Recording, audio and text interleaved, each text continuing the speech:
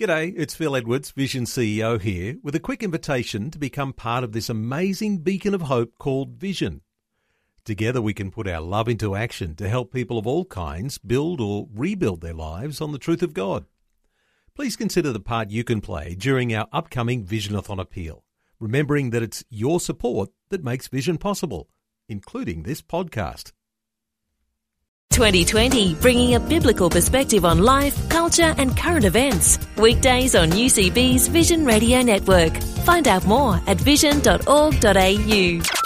Ron Ross is our Middle East reporter and he's joining us once again. Welcome back, Ron. Thanks, Tracy. Well, a senior Hamas delegation is now heading to Egypt, all with the view of discussing that long-term Hamas-Israel truce. Yes, I have trouble believing it. Only the information came to me from a friend, Khaled Abu Tomei. I wouldn't believe it. But he's reporting that a senior Hamas delegation is heading to Egypt for talks on a possible long-term truce between the Islamist movement and Israel. And the sources said that the delegation, which would be headed by Hamas leader Ismail Haniyeh, is expected to visit Qatar and Turkey. They said that it was not clear yet whether the Egyptian authorities had given permission to the Hamas officials to enter Egypt through the Rafah border crossing. Other sources claimed that the Hamas delegation has been invited to a meeting in Cairo with the head of Egypt's General Intelligence Service to discuss efforts to achieve a long-term truce with Israel. So that's all going to be well worth watching. All right, we'll keep an eye on that. In the meantime, of course, there's quite a bit happening in Egypt at the moment. The President al-Sisi has approved special courts to deal with anti-terrorism laws. Yes, and if you're looking for a leader around the world who is a man of action, this guy is it. Egyptian President Abdel Fattah al-Sisi at the weekend approved an anti-terrorism law that sets up special courts and provides protection to its enforcers in the face of a 2-year-long insurgency that aims to topple his government. The law also detailed sentences for various terrorism crimes ranging from 5 years to the death penalty. It also shields those applying it, such as the military and police, from any legal ramifications for the proportionate use of force in performing their duties.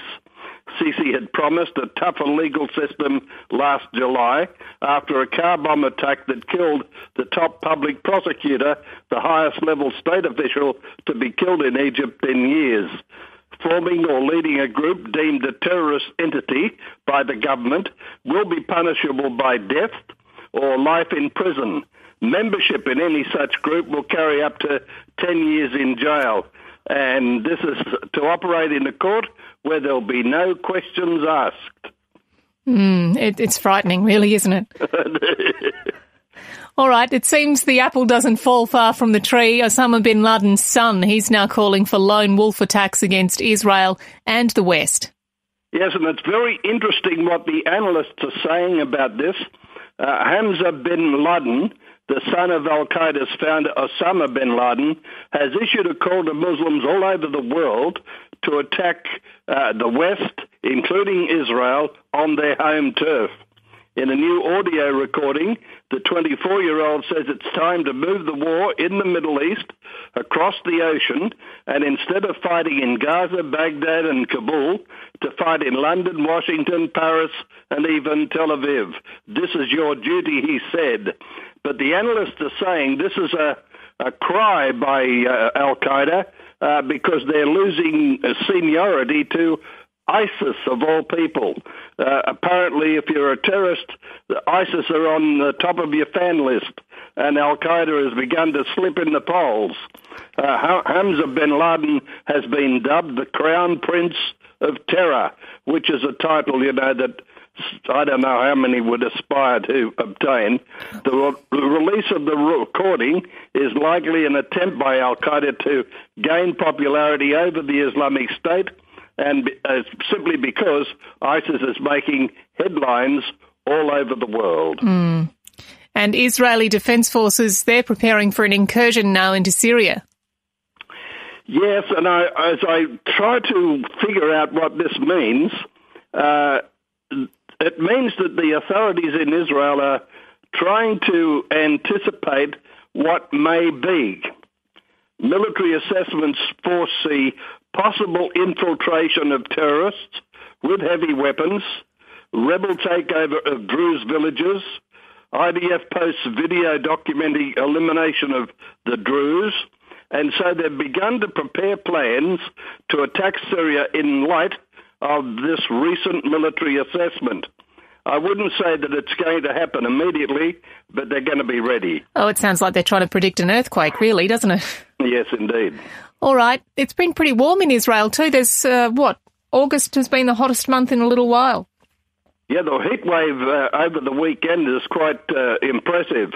The monitoring station in Afula reached 41.5 degrees Celsius, topping its previous record of 40.8, while in Ain Hanorish, the temperature reached a record 37.6. The hottest region of the country was the Jordan Valley and the Arava, where temperatures reached 43 to 46 degrees. The highest temperature measured on Sunday was 46.4 in the Jordan Valley. And all the listeners in the Outback are saying, oh, come on, that's not hot. Yeah, that's right. Let's finish on an encouraging note, Ron. There's been an answer to prayer, hasn't there, really, since we spoke last week. We were talking about this horrible situation of Christian women and girls caught up in sex slavery. Yes, we prayed about it last week, and I was very excited to read about Steve Mayman, a Montreal businessman who's launched a campaign to save girls and young women from captivity after the brutal activities of the Islamic State militants in Iraq. He's a Montreal businessman, and he spearheaded the release of 128 Yazidi and Christian girls and young women from sexual slavery, and he's already been dubbed the Jewish Schindler, and he's been raiding the Iraqi areas. He's reported to have raised more than $200,000 US, 50,000 in 1 week alone, and apparently he's paying $1,000 and more for each of the girls to get them out. He's described the activities in among the Islamic State as a level of barbarism, which is a form of persecution. He said the Talmud teaches us whoever saves one life saves the entire world, which is a phrase used and spoken by Liam Neeson in the 1993 Oscar-winning film Schindler's List. Last August, up to 5,000 Yazidis were executed, sometimes in groups, and he was appalled by that, and he said that this kind of debacle hasn't happened since the Holocaust. And Canon Andrew White, who until recently was pastor of one of the largest churches in Baghdad, said he's somebody who's really like a brother. He's the first person who's come to our aid, White told a newspaper, and Montreal's Rabbi Eldad called for deeper military commitments from Western leaders on behalf of the girls. He said, I would like to see more organizations and people around the world emulate this man's actions. So it's exciting, and we should praise the Lord for Mayman. Yes, certainly a good answer to prayer there, but still the need to keep these people in prayer, really, isn't there? Oh, absolutely. That is Ron Ross, our Middle East correspondent. Ron, always good to talk to you. We'll chat again next week. Thanks, Tracy. Like what you've just heard? There's more great podcasts, or you can listen to us live at vision.org.au. And remember, Vision is listener supported. Your donation of any amount will help us continue connecting faith to life. Learn more or donate today at vision.org.au.